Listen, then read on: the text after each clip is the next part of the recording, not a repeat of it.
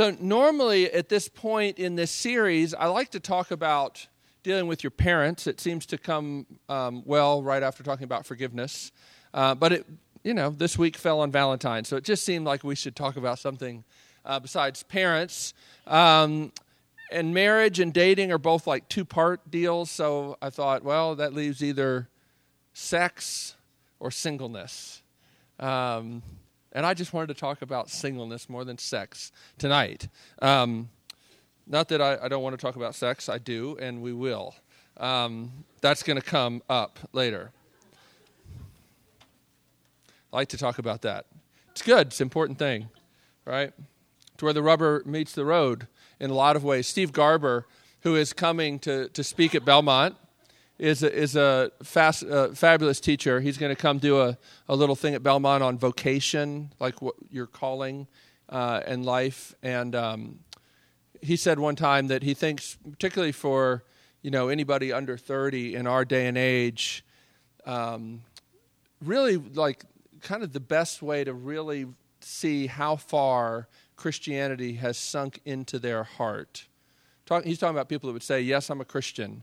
The real criteria, honestly, of whether or not Christianity is taken very seriously is, does it affect what they do with their bodies? And I think that's right. Because if there's one message that you get in our world today, it's your body is yours, and you're free to do with it whatever you want and to use it however you want. And no one has a right to tell you what to do with your body. And Christianity, of course, comes along and says, you're not your own, you're bought with a price.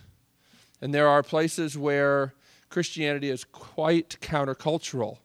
This topic tonight is one of those, actually. And we're going to look at a passage in Paul's letter to the Corinthians, 1 Corinthians chapter 7, talking about singleness. Now, I have to say, there's a lot of bad teaching, not even in the church now, but in the church throughout the centuries about the issue of marriage and singleness. And it might help you to know that I was single until I was 33.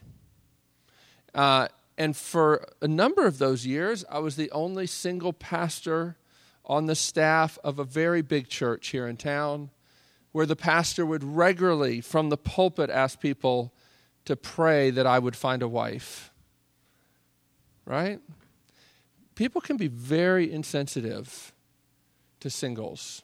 I had a seminary professor who came, he's an older man, love this man, Dr. Van Groningen. He came to speak to our singles group at the church. This was about a year or two after I'd been out of seminary. I was doing the college ministry, but I meant the singles group at the church. And I was talking to him for something. He basically just said, you guys just all need to get married. And I said to him, if you're still single and you're 30 years old, there's probably a story. And just telling people to get married, not only is it not biblical, Mr. Seminary Professor, but it's not at all sensitive. Now, it's easy to understand people that are married that really enjoy marriage, love to tell other people about how wonderful it is, and sometimes they're insensitive. I know, the 33 years that I lived as a single person, not only was I a single pastor, where I would regularly get called out for that, at my ordination service, one of the elders that presided over that service invited all the single women up to the piano afterwards to meet me at my ordination service, right? And I can laugh about that now, but it was very painful. Seriously. And so I don't want us to talk about this topic in an insensitive way. The hard thing about this is to say marriage is a good thing. The Bible says, he who finds a wife finds a good thing. And in the Bible, when it calls something a good thing, like it does there in that verse in Proverbs, it means that you should seek after it. But it also says that it's good for a man not to marry. Both of these callings, and callings they are lifted up as good things. And it's very difficult to, in a Christian setting, like in a church, to talk about the goodness of marriage and not make single people feel like second-class citizens. And there are actually large portions of the church, particularly the Roman Catholic Church, which as part of their official teaching says that the holiest people, the people that are serving as nuns and priests, aren't supposed to be married because they should be fully devoted to God, like marriage automatically disqualifies you for that.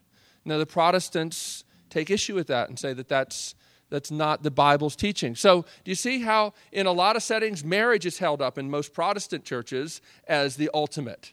And then in the Catholic Church, even officially, singleness is held up. So there's a lot of disagreements about this very issue. And I think part of the problem is that the Bible extols both singleness and marriage. And actually, both of them can be very countercultural ways to live.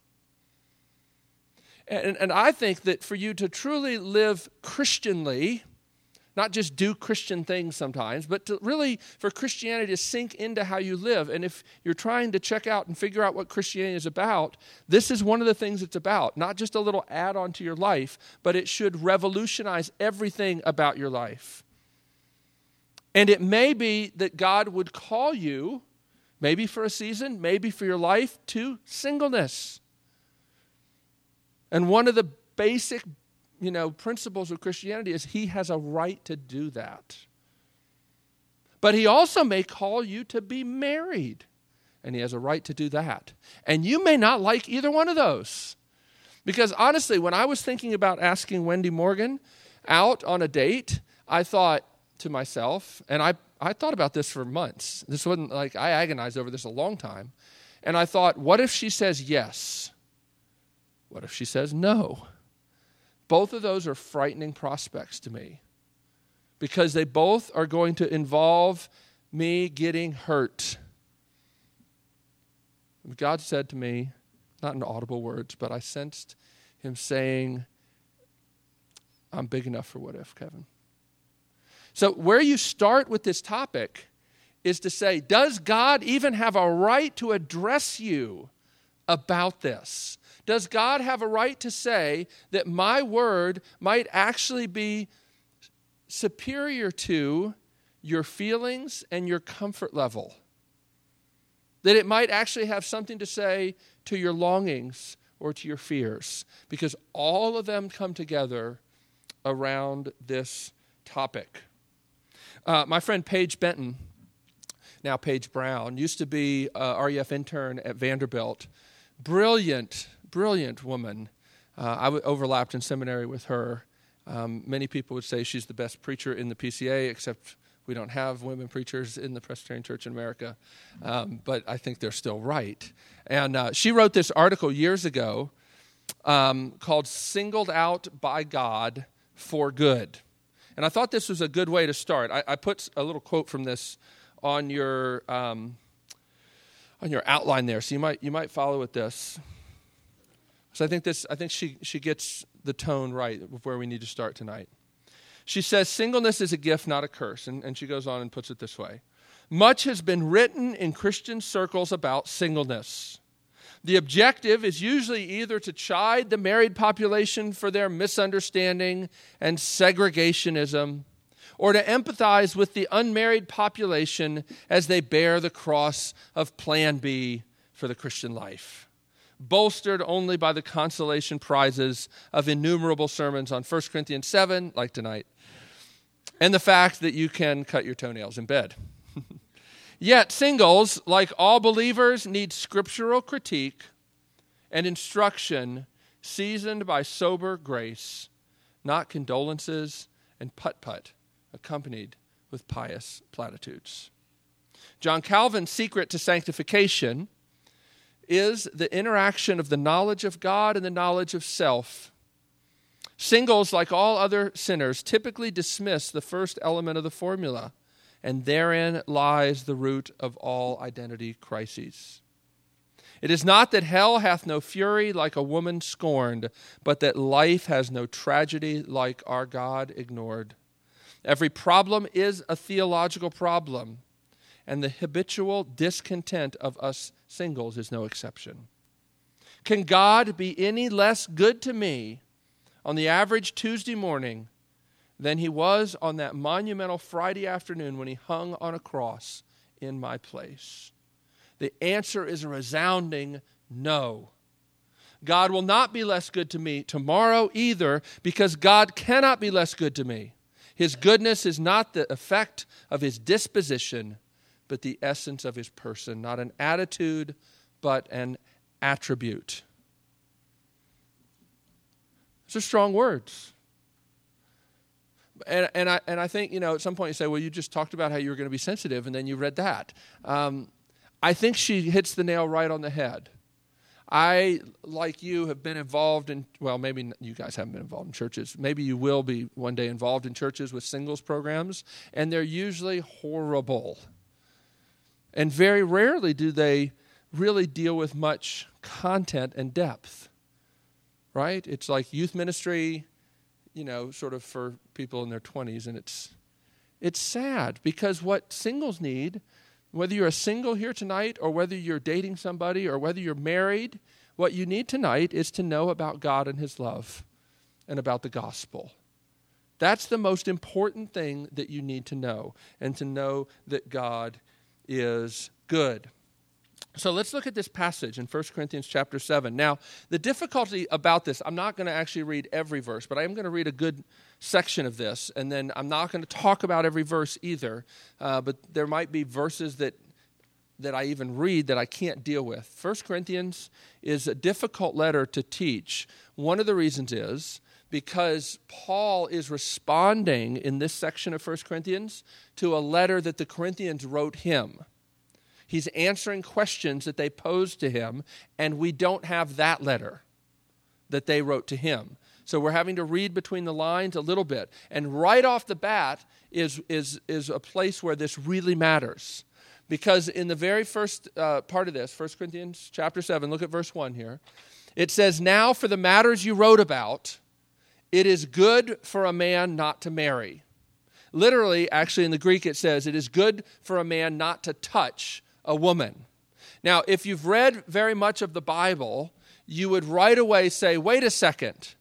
Paul said something just the opposite to this in another place. Now, maybe some of you haven't read very much of the Bible, or if you had, you may not remember this. As a matter of fact, I was at a class at seminary when the professor said, how many of you know what the Apostle Paul calls a doctrine of demons? And in a class of about 100 people studying to be pastors and full-time Christian workers, not a single person knew the answer. Well, I'll tell you the answer, in case you're ever in that class. It's in 1 Timothy chapter 4. And Paul talks there about in the last days there will be these false teachers that will rise. They'll be like those with consciences seared as with a hot iron, hypocritical liars. It's very strong. And they will teach things taught by demons. And then the next line says this: they will teach people to abstain from marriage and certain foods which God created to be received with thanksgiving. So Paul in 1 Timothy chapter 4, verses 1 through 4, says it's a doctrine of demons to teach people not to marry. And yet here, 1 Corinthians chapter 7, verse 1, it seems like he's doing that exact thing. Do you see the rub? So I think the way to understand this is the Corinthians have this saying that they love to throw around: it's good not to marry. It's good not to marry. And Paul is answering them about that. It's good not to marry. Though actually, what it literally says is it's good not to touch a woman. So some translations say it's good to not have sex. And as you go through this passage in 1 Corinthians 7, you find that may actually be what's going on here. We know from Greek that this is a euphemism for having sex, touching a woman. It's not saying that you can't, tap her on the shoulder. That's not the touching that's being involved here, okay? So why would Paul say that? Well, he would say that because this is what the Corinthians are saying. But let's keep going here. I think that here's what I'm going to kind of help you to see this, and then we're going to go through it. What Paul says to a lot of these little sayings that the Corinthians are saying is yes and no. Yes, it is good not to have sex. There are ways that we can talk about it that is a good thing, particularly if you're called to singleness. But if it's not your calling, well, then you shouldn't particularly think that it makes you more spiritual. And see, this is always the problem in the church. Ever since Paul wrote these words, some people think it's more spiritual to abstain from sex, and some people think just the opposite, that you're not really a full Christian unless you're married. Or at least they give that impression in the church, right? And so Paul is saying, yes, it's good, and yes, it's not good, and depending on how you come to that conclusion. But let me keep reading here. He says, about the matters you wrote about, it's good for a man not to marry. But since there is so much immorality, each man should have his own wife, and each woman her own husband. The husband should fulfill his marital duty to his wife, and likewise the wife to her husband. Now this is an interesting thing, this next verse. It says, the wife's body does not belong to her alone, but also to her husband. In the same way, the husband's body does not belong to him alone, but also to his wife. Now, this is a fascinating thing. You don't understand this because you live in the 21st century. But in the first century, this was crazy for Paul to say this, particularly to say that the man's body belonged to his wife. Nobody would have said that. This is one of the ways that the Bible is opposing the culture that you don't even notice, because in our culture, we don't think like that, or at least not much anymore in our kind of setting where we are here today in Nashville. Right? The idea that neither the woman's body is her own or the man's body are his own, but when you come together in marriage, there's a mutual ownership is a really an amazing thing. And we'll talk some about that when we get to talking about marriage. Let's keep going. Do not deprive each other. That means don't stop having sex if you're married, except by mutual consent and for a time, so that you may devote yourselves to prayer. Now, this is a pretty remarkable thing. God says you don't even get to decide to quit having sex if you're married. Isn't that fascinating? I'm going to talk about that when we talk about sex, why that might be the case. But just notice here tonight that God has the audacity to say something like that. That's pretty remarkable. And then he says, we'll keep going on here. He says, then come together so that Satan will not tempt you because of your lack of self-control. I say this as a concession, not as a command. And verse 7 is an important one here. I wish that all men were as I am. But each man has his own gift from God. One has this gift, another has that. What is he talking about? Paul himself at this point is single. The interesting thing is, almost every Bible scholar agrees that he did not always live as a single man, because we know that Paul was a member of the Sanhedrin, which is the Jewish ruling council, and it was required that you be married to be part of that. So while we don't know anything about what happened to Paul's wife, we're pretty sure that at one point he was married, but now he's not. We don't know, did she die? Did she leave him when he converted to Christianity? We don't know. But notice that he regards his state as a gift. But he also regards the call to marriage as a gift. And that's a really important thing to see. Somebody wrote a book one time called Singleness, the Gift No One Wants. But that really misses the point. If it's a gift, you enjoy it. And I think one of the things to understand about singleness is it's a gift and it's a calling. It may be a calling for a season. It may be a gift for a lifetime. Both of those possibilities need to be there for you as you think about this stuff. Jump down to verse 17. Now, in verse 17, he's still talking about various issues, but I want you to see the big picture point of his various issues that he's deciding about. He basically has this principle throughout this section where he says that if you were in a particular state when you got converted, you should generally stay in that same state.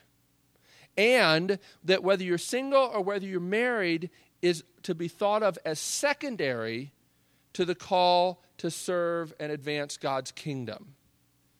Okay? So bear that in mind, and now we're going to dive into this. Verse 17. Nevertheless, each one should retain the place in life that the Lord assigned to him and to which God has called him. This is the rule I lay down in all the churches. Was a man already circumcised when he was called? He should not become uncircumcised. In Paul's day, there were a lot of Jewish Christians who were circumcised as Jews, and then when Gentile, non-Jewish people became Christians, some of the Jews thought, well, you really should become circumcised? And Paul says, no, they don't need to. All right, that's what he's saying there. Was a man uncircumcised when he's called? He should not be circumcised. 19, circumcision is nothing and uncircumcision is nothing. Keeping God's commands is what counts. Each one should remain in the situation which he was in when God called him. Were you a slave when you were called? Don't let it trouble you. Although if you can gain your freedom, do so. In Paul's day, slaves could set aside money and buy their freedom. And he says, you should do that. But he's also saying, don't make that your obsession, which is it's pretty bold to tell married people that you can't quit having sex, even if you're really mad at each other. It's a pretty bold thing to say to a slave, if you can get your freedom, do it, but it's not the ultimate goal of your life, which is what he's saying here. He goes on. Similarly, he who was a free man when he was called is Christ's slave. You were bought at a price. Do not become slaves of men. Brothers, each man as responsible to God should remain in the situation God called him to. What he's saying is God's calling to you is ultimate, and it defines you more than singleness, more than being married, more than being free, more than being a slave. God's call is ultimate. Now about virgins, verse 25. Don't you love that verse? What he means here, what we think he means here is people who are not yet married. Okay? I have no command from the Lord. What he means by that is I don't have the words of Jesus on this. Whenever people in the New Testament letters talk about the Lord, they don't mean like we tend to say the Lord when we pray to God the Father. In the New Testament era, when they say the Lord, they always mean Jesus. It's the name that they call him. He was the Lord. And you can see that in the Gospels, and you see that in the epistles. So what he's saying is, I don't have the words of Jesus on this issue. But I give judgment, he says, as one who by the Lord's mercy is trustworthy. He's not saying, I don't really know what to tell you here because I don't have God working in my life. That's not what he's saying. He's saying, I don't have Jesus' words, but I can still tell you what is true and what you should follow as an apostle.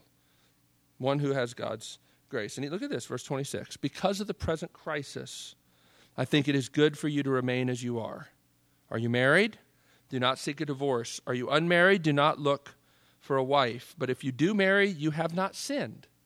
See how he's saying, don't be so consumed and obsessed. Pursuing a wife is not the ultimate goal of your life, but you haven't sinned if you get married. See how he's trying to sort of, I don't want to say speak out of both sides of his mouth, but he's trying to be balanced about this thing. And it's difficult. And it's really easy to pull one verse out and sort of camp out on that and then misunderstand what he's saying here. What I mean, look at verse 29. Verse 28. If you do marry, you've not sinned, and if a virgin marries, she has not sinned. But those who marry will face many troubles in this life. And I want to spare you this. What I mean, brothers, is the time is short. From now on, those who have wives should live as if they had none. Those who mourn as if they did not. Those who are happy as if they were not. Those who buy something as if it were not theirs to keep. Those who use the things of the world as if not engrossed in them. For this world in its present form is passing away. I would like you to be free from concern. An unmarried man is concerned about the Lord's affairs. How can he please the Lord? But a married man is concerned about the affairs of this world. How can he please his wife? And his interests are divided. An unmarried woman or virgin is concerned about the Lord's affairs. Her aim is to be devoted to the Lord in both body and spirit. But a married woman is concerned about the affairs of this world. How can she please her husband? I'm saying this for your own good, not to restrict you, but that you may live in a right way in undivided devotion to the Lord.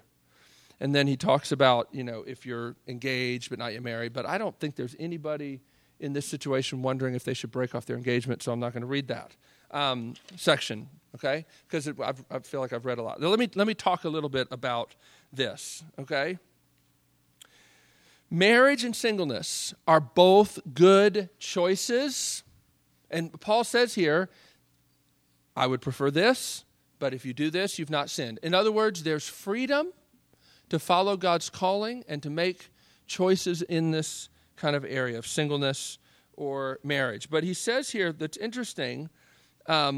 That there are some things about this life that make singleness an attractive option. There are also, I think it can be said, things about this life that make marriage an attractive option, right? And what needs to matter, whether you pursue singleness, feel called to singleness, or whether you feel called to marriage, God's kingdom needs to be at the root of it. Jesus says this himself, seek first the kingdom of God. And Paul is echoing that here, okay? Now, that doesn't tell you exactly what to do. And here's the dilemma, of course, is that a lot of people wish that the Bible would just tell them exactly what to do. And some people, if they can't find that in the Bible, they try to find churches or, pastors or people that will tell them exactly what to do because they don't want to make decisions, especially if they don't know exactly what's the right decision. Maybe we'll do that convo on perfectionism again and talk about this because we so don't like this. We read a passage like 1 Corinthians 7, we're like, geez, Paul, can't you just tell me what to do? Is it better to be single or is it better to be married? Because he's like you go through this passage and it's important even to read that whole section that you kind of see this sort of wrestling here. Because there are good reasons to be married and there's good reasons to be single, and both of them can advance the kingdom. We shouldn't have to defend singleness as a valid calling for Christians. But if you want a quick defense, Jesus was single and fully imaged God. Colossians says that the exact representation, right? That all the fullness of deity dwells in him, okay? Paul was single. And he says that he's content with that. And like I said, from 1 Timothy 4, it's a doctrine of demons to teach people you can't get married. It's a doctrine of demons to teach that. So, how do you reconcile singleness being a good calling with all the great stuff the Bible says about marriage? And here, I think, is the way to think of it, is that both singleness and marriage can be ways to show the watching world that Jesus is real and he makes a difference. They can. And we're going to go through this and see this. But here's one of my favorite hymns. I don't know if are we singing Jesus on my cross? Yeah, we're going to sing that later, right? Which means I have less time to preach than normal because that's such a long hymn. But there's that one phrase in there where it says, joy to find in every station something still to do or bear. That means whatever station of life you're in, wherever you're at right now, whether you're single and don't want to be, whether you're single and like that very much and have no intentions of changing that, whether you're married and don't want to be, whether you're, I don't know, whatever station you're in, there's something for you to do. There's joy even for you to find right now where you are. And I know for a lot of years I lived as a single person, I felt like I was in preparation for something, but until I was married, I couldn't really sort of get on with my life and figure out what God really wanted to do with me. I kind of had this sense that, like Paige said, singleness is the plan B, and I didn't know how long that plan B would last. But that's a lie from the pit of hell. God is good to you right now, and he's called you to a place right now, and there are things for you to do for his glory right now. And there may be things that you won't be able to do in the future. Look, I don't get to hang out in the dorms late at night, but I used to, right? See, I've started out doing college ministry as a single person, right? Well, I started out as a college student. So really like in the world of the students. I worked at Berklee College of Music, right? And we had studios. I supervised the studios from 6 at night to 4 in the morning.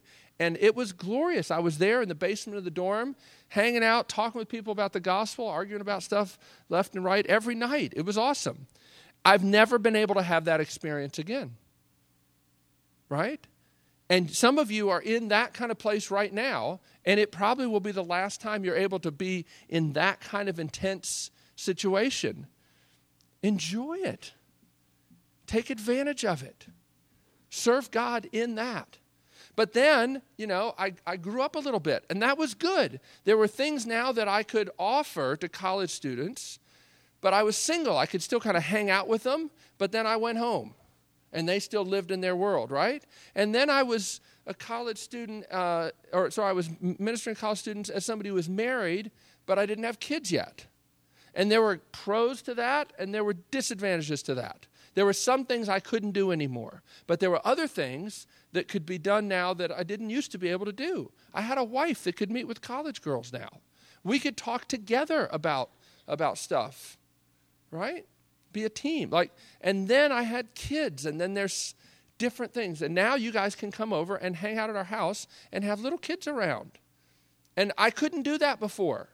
And you may not think that, I could just sort of look at it and be like, well, gosh, I wish I could just be a workaholic and hang out with college students 100 hours a week like I used to. No. There's different callings and different situations. And rather than thinking about all the stuff I can't do now, I think about what can I do now? What are the gifts that I have at my disposal now that I didn't have? That's what I'm saying here, to think about this. Where you're at right now is a place that God has you. And what is there for you to do right now, right? Christians, sometimes have made, kind of decisions. Like I think, this guy, Jonathan Edwards, you heard Jonathan Edwards, great preacher, had a wonderful marriage. And there was this guy, George Whitefield, great preacher, greatly used of God, preached the gospel up and down the eastern seaboard. Thousands and thousands of people came to Christ. But he ended up staying with Jonathan Edwards and Sarah, his wife, one time, and decided that maybe he should take a wife. Now, the problem is, he did get married, but he still was gone on the road preaching 11 months out of the year. And I don't mind saying that wasn't good. Right? Now, a lot of people might say, well, he was really sold out for God. There were things about his situation that he needed to take into account. Right? His calling, maybe he shouldn't have wrestled with that. And that's what you've got to think about. What is God's calling on my life? And even to think a little bit about that, and then how does marriage fit into that? With Wendy and I know we kind of talked and thought about, do we feel like we're better as a team than we would be on our own? And I think that's an appropriate question to ask yourself. The only problem with that question is you may not know fully the answer to that. All right. Well, let me go on. I feel like I read such a long passage. I need to make sure I get to some of this other stuff here. I think I said this all, about 1 Corinthians, this idea that everything must be done in light of the fact that this world is passing away. Here's the way Tim Keller puts it, and I think this is enough to say about this little section. The gospel brings us a hope in the future of God that relativizes our relationships with everything else. And this really is freedom, guys. He says what Paul is saying is, don't over-invest your heart in anything besides the kingdom. The future of God means radical freedom. It means ultimately there's nothing that is life and death for us except the kingdom of God. I mean, it's kind of weird. He says those who mourn should act like they're not mourning, because none of these, even mourning is not ultimate. He's not saying don't mourn ever. This is the same Apostle Paul who said, rejoice with those who rejoice and weep with those who weep. What he's saying here is the only thing that's ultimate and will last is the kingdom.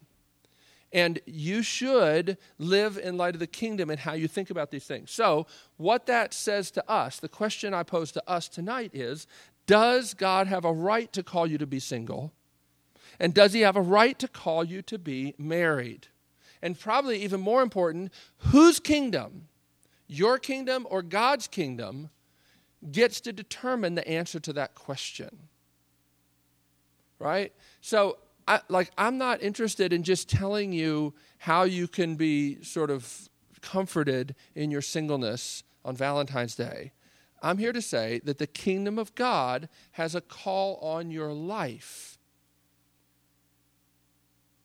And is that what you think of first? And how do you know then if you're called to be single? Let's talk about this.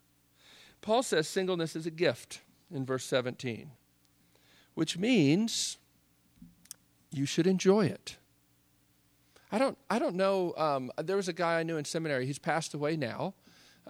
He was probably in his late 50s, early 60s when I knew him. And he was a single man.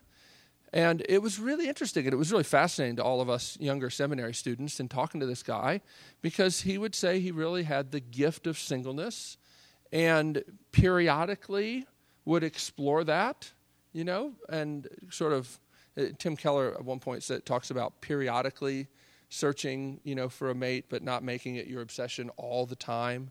I kind of got to that point where some friends told me, you're 33 and you're still single. Maybe you should consider some of the women that God has in your life providentially and just ponder. Maybe you should, move towards one of them, right? And that was good for me to be confronted that way and to think about that and to ponder that and say, really, honestly, I really think I would like to be married, but I'm scared spitless of asking somebody out. So I'm sort of just stuck there, right? But that was good for me to wrestle with. I wasn't content in my singleness. If you're not content in your singleness, and I don't think that, at your age, you should be concluding right now that you're called to be single for the rest of your life. I don't know that. Now, you might, obviously, some of you are called to be single right now, today, right? But it may change tomorrow. And you need to be open to that. And again, it's not just because somebody asks you out, then all of a sudden I guess I'm not called to be single anymore. No, because here's what's interesting, right? Sometimes the call to singleness is a very difficult thing that you have to say no to opportunities because of the kingdom of God. In other words, back in chapter 6, and even in this chapter, Paul says, some of the stuff I didn't read, he brings out again what he said in 1 Corinthians 6, which is that you have to marry in the Lord. Now, he gives some freedom to people that are widows, because in his day, again, the Roman culture, if your husband died, the widows were expected to remarry within 6 months. If they didn't remarry in 6 months, something was really, really wrong, right? And Paul says, you don't have to do that. You can hold on, right? Why? Because the reason that the culture pressured that is because the only one who's going to take care of you is a husband. But the kingdom of God comes in and says, no, you're not ultimately just solely dependent on a husband. God is your husband. And he's saying this to the widows. And God is the one who pays particular attention to widows and orphans and calls his church to take care of them. So in the Christian community, widows don't have to get married right away to whoever they can so that they're not going to be destitute and out on the street. Do you see? This is part of what the Christian community did. It's why a lot of the early critics of Christianity criticized Christianity as being filled with women and orphans. And it was a large proportion because they took care of those people, right? So what Paul is saying here is that you may, he says in that section, you have to marry in the Lord. In other words, if you're in a situation where the only people that are asking you to marry them are not Christians and you're a Christian, then you may have to be single for the sake of the kingdom, right? And there are places in this world where there are not very many believers. There are, Christian women in the Muslim world that wrestle with this all the time, right? Arranged marriages that they, what do you do? There's a lot of difficult situations, but there may be God calling you to be single for the sake of the kingdom because it would be sin for you to marry an unbeliever. And Paul goes so far as to say that. But again, at this point in your life, you probably aren't faced with that choice at that level. You might be, but I don't think so. So here's, Paul says singleness is a gift, which means you should enjoy it. He also says that it's a gift, which means it's not an achievement. So don't think of singleness as making you better than other people. And I will say, I think that singles and dating people or married people have much to learn from each other. And I just am never going to be content with a Christian community that wants to segregate by whether they're single or couple. And I know it's difficult because I led a small group, house church kind of group for years that was mostly couples and then 3 or 4 singles, including me. And it was always difficult. And it was always difficult to keep those two because they always wanted to talk about different things.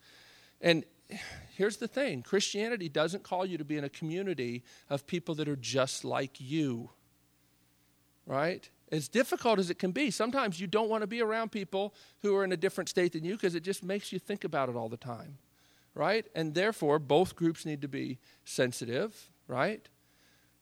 But honestly, like, it's worse to just segregate. I don't think it's a good idea. Like, we have so many churches that just segregate groups by age and stage.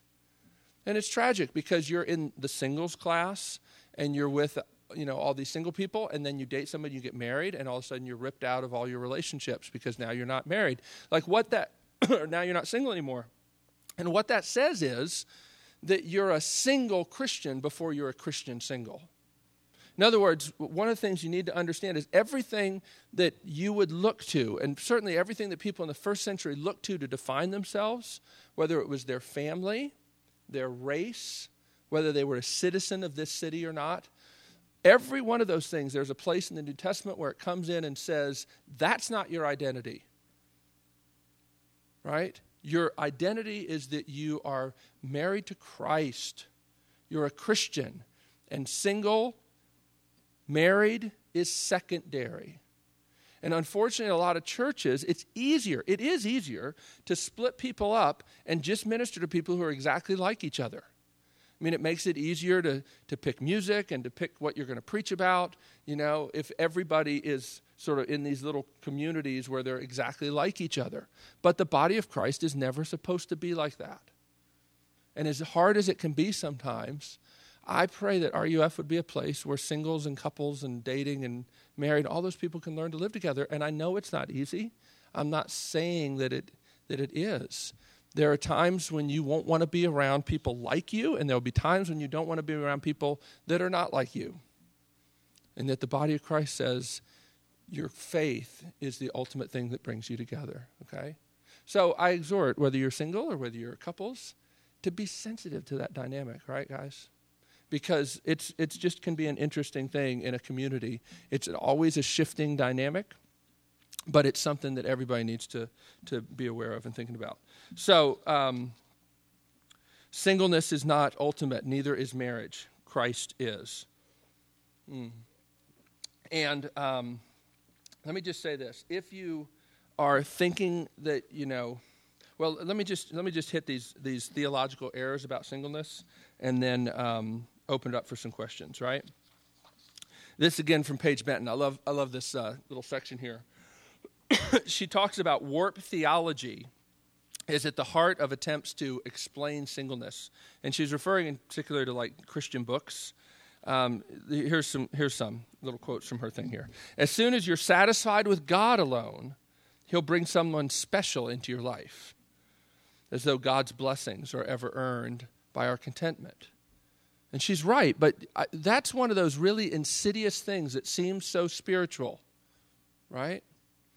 I've heard her say before, I heard her say this one time, she loves the little old ladies that come up to her at church and say, "Are you seeing someone special?"